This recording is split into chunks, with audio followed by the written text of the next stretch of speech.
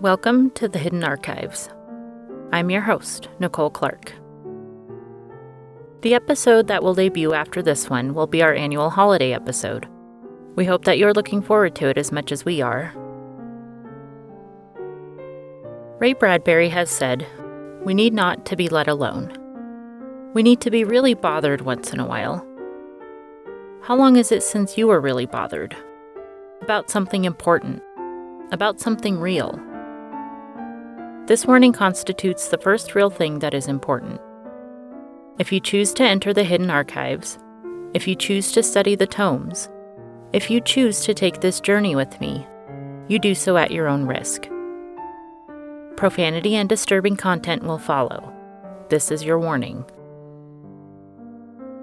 Tonight we find ourselves in the company of a gentleman who is trying to find out exactly when it all went wrong. You see, some dreams he was having had led him to take certain actions that leave him thinking it might have been better to let sleeping dogs lie.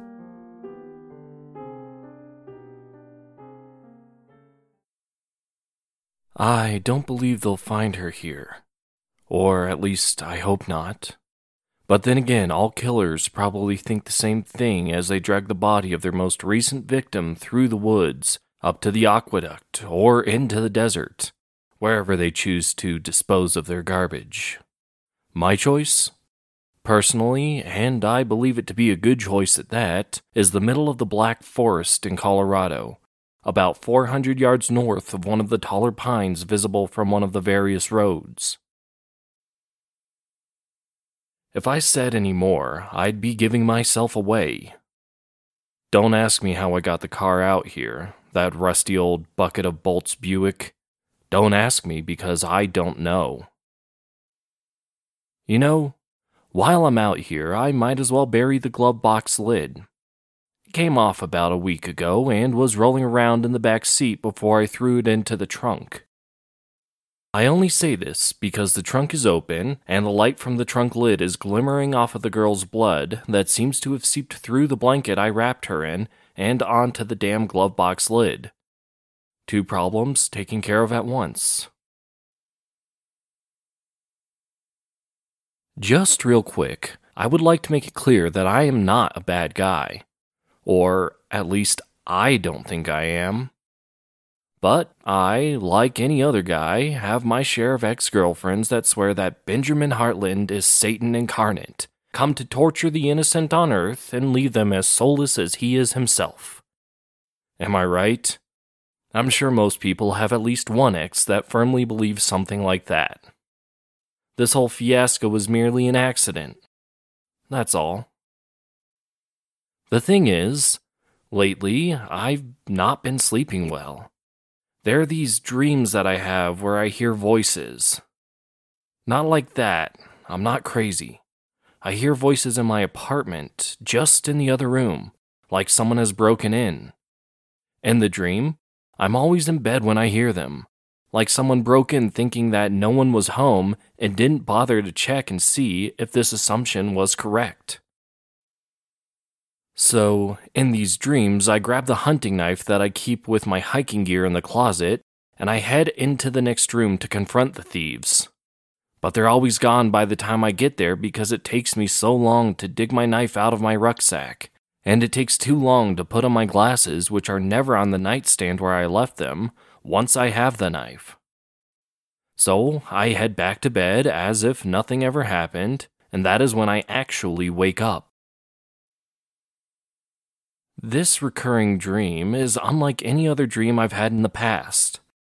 I've had the same nightmares that everyone else has probably experienced, like the dream where you are giving a speech in your underwear, or where you showed up for a test in a school subject that you have never heard of, or where you are being chased by a faceless monster. But my dream is different.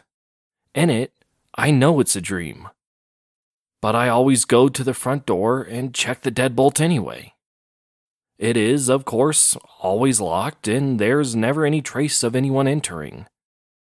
But, as a consequence of this dream and the frequency at which I have it, I've taken to sleeping with a hunting knife under my pillow, fearing that all of this might be some sort of harbinger. Honestly, I don't think any of this would have happened if not for a bizarre episode about 2 weeks ago. I was just sitting in my living room, the very same room that the crooks are always in the dream, when I heard a quiet rustling in the lock. Like someone was trying to slowly pick it or unlock it. But I'm the only one with a key, so I just figured it was my imagination and didn't bother to take a look through the peephole. After a second, the noise stopped. But it started right back up again. So I grabbed the knife, which I just so happened to leave on the bookshelf after I got home from hiking earlier that day, and I peered through the tiny lens in the door to discover that there was, in fact, someone there. Keeping the knife off to the side, just out of view, I opened the door to reveal a normal enough looking guy. In his right hand, he had a set of keys, and in his left, he had a shopping bag, though I couldn't see inside. "Hey, can I help you?" I said politely. "Oh, yeah. Sorry about that. I feel kind of dumb right now. I thought this was my apartment, but I, must be one over." No worries, man. It's all right. Yeah, I didn't mean to bother you, make you think, who the hell is trying to break in? I am really sorry about that.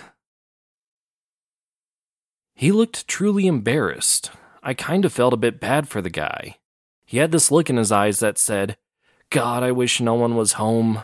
I really hope this guy doesn't think I'm nuts, drunk, or dumb."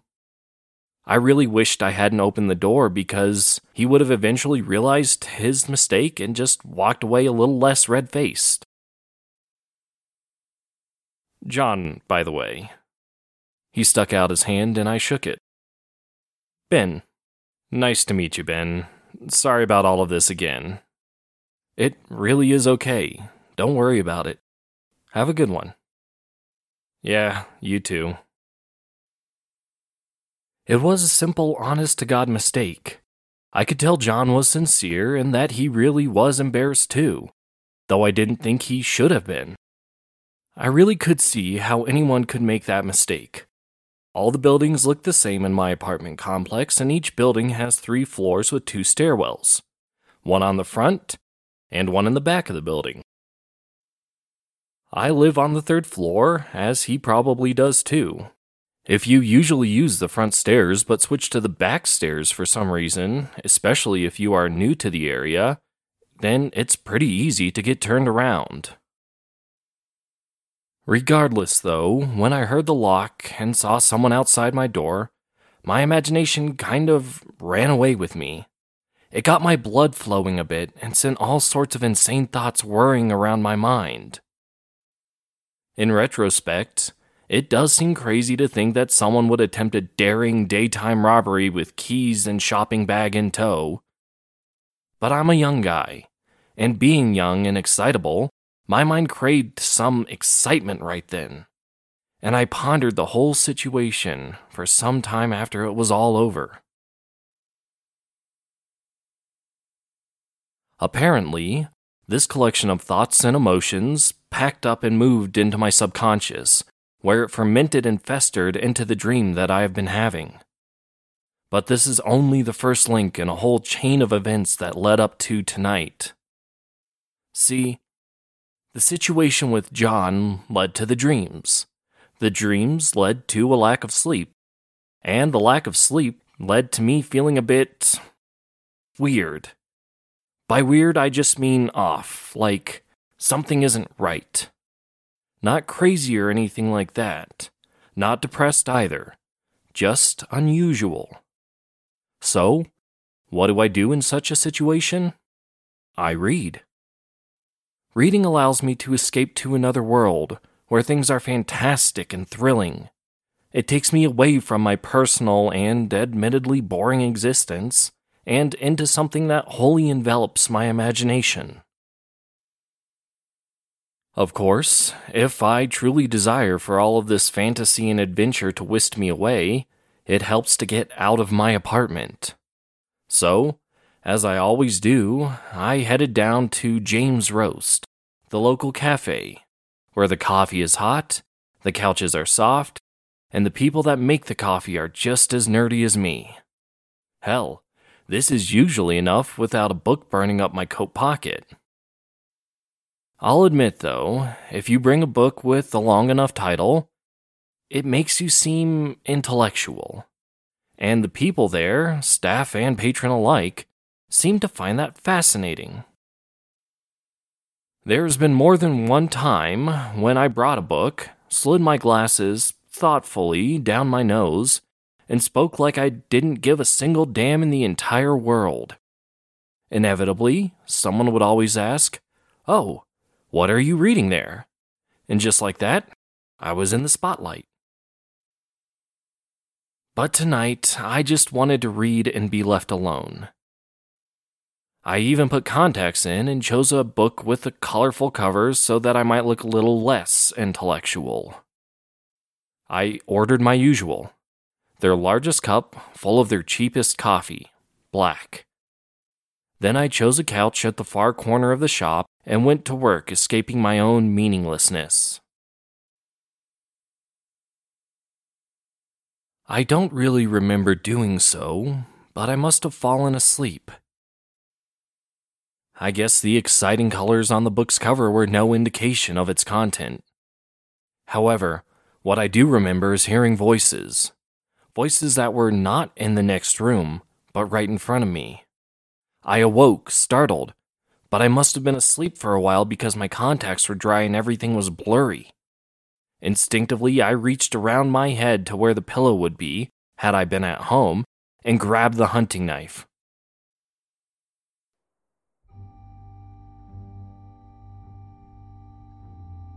Next thing I knew, the voices had stopped and a choking sound had begun. My eyes were still blurry, but I could see the silhouette of a figure before me. This figure was petite, though, not the burly build that might be the stereotype of a crook. I felt something like warm honey on my hand, and then the figure descended. There was a thud as it dropped to the floor. I began to come to my senses and realize where I was. I blinked my eyes a few times and resolution came flooding back. Was it adrenaline of being suddenly awakened that was making my hand shake as it rose red in front of my eyes? I bet it was something else. I bet it was the thing slumped at my feet. I felt the warm honey in my shoes then. It was definitely late because everything outside was dark. It had to be around closing time because no one else was there. Lucky me. Too bad I couldn't say the same thing for the poor girl dead at my feet. I needed to know what time it was. I needed to know because if it was late enough, I would be able to think of something, a way out of this. I don't wear a watch anymore, so I had to search for a clock somewhere. Finally, I found one on the back wall above the cash register. 12:25 a.m., nearly half an hour past closing time. The dear girl must have let me sleep while she closed up. I looked at the lifeless form at my feet and recognized her right away. It was Amy. I had more than a few of my intellectual conversations with her in the past. She really was bright, too. And she must have really trusted me to let me stay asleep this long. I'd even bet she was going to ask me out when she locked up. Had I not killed her, that is. I had to slip off my shoes and roll up the legs of my jeans slightly to keep from tracking blood all throughout the coffee shop as I went about cleaning up the mess. First order of business, close the blinds. I could do this with one hand, but order number 2 was to wash the blood off my other hand so that I could move on to order of business 3, 4, etc. until I was finished. Luckily, there were some pretty powerful detergents in the supply room by the bathrooms in the back of the shop. I chose one that smelled pretty strong and washed my hands in the ladies' room, just to throw off the trail a bit. Logically, A male suspect would, out of habit, choose the men's room, right? Once that was done, I went outside to my car and took the emergency blanket from the trunk. I laid it out on the floor beside Amy, away from the pool of blood. Then I turned her on her back to keep from dripping blood over a wider area and placed her in the center of the emergency blanket. She was 5'0" tall and only about 90 some odd pounds. Less, with all the blood that was now pooled on the floor. Lucky me, because this made it so that I could wrap the blanket around her and then tape the seam closed with some duct tape that I had found in the supply closet with the cleaning supplies. Next, I had to get Amy to the car so I could clean up the rest. But first, I found her purse and snatched the keys out. Then the two, girl and purse, were in the trunk of the car in a flash. Cleaning up the blood was hard work. It had already started to dry by the time I was done with everything else. But I got it done and everything seemed just peachy. Finally, I just had to change my clothes and take care of the security footage. I went back out to the car to change into a pair of old gym shorts and a college sweatshirt that had been rolling around in the back seat with the glove box lid. Before it ended up in the trunk, that is. Now I could go back in and take care of the easiest task of the night. When I stole the duct tape and cleaning supplies, I noticed the security feed. Closed circuit. They still use tapes. I just had to find one from a few weeks ago, relabel it with today's date, and take the actual tape from tonight with me. After that, I just locked up the joint as if Amy had closed it herself and rolled off. So, here I am. Seems like I've covered everything. I dug the hole, put Amy in it, put the glove box lid, trunk mat, videotape, my old clothes, Amy's purse, and the knife in the hole. Seems like I've got it all covered. If they catch me, then it's no big deal. I'll dig everything up and show them the tape because it clearly shows that it was all an accident. I likely wouldn't get a life sentence for cold-blooded murder. Maybe about 5 years with a good lawyer, but I doubt I'll get more than that. I feel pretty confident, though. She will just be another missing person. I'll remember Amy fondly when I see her picture in the penny saver. All this has me thinking, though. I believe it's really John's fault. I'm sure I have another knife with his name on it somewhere, but I don't want to be cliché about it by using a kitchen knife. Maybe I'll choose a cleaner method, like piano wire or a guitar string. Hell, maybe I'll just let sleeping dogs lie. But there's one thing I can't figure out. I know I left it at home. So how did I stab her with a hunting knife?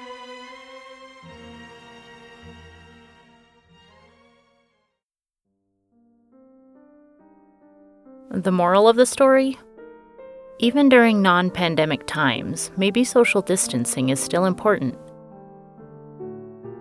Thank you all for joining us once more, and we look forward to seeing you again. Also, make sure you're following us on Facebook, Twitter, and Instagram. There are many more stories from the Hidden Archives that have yet to be shared. We hope that you join us next time for another glimpse into the archives. This has been a production of the Rhodes Collaborative Experience, LLC.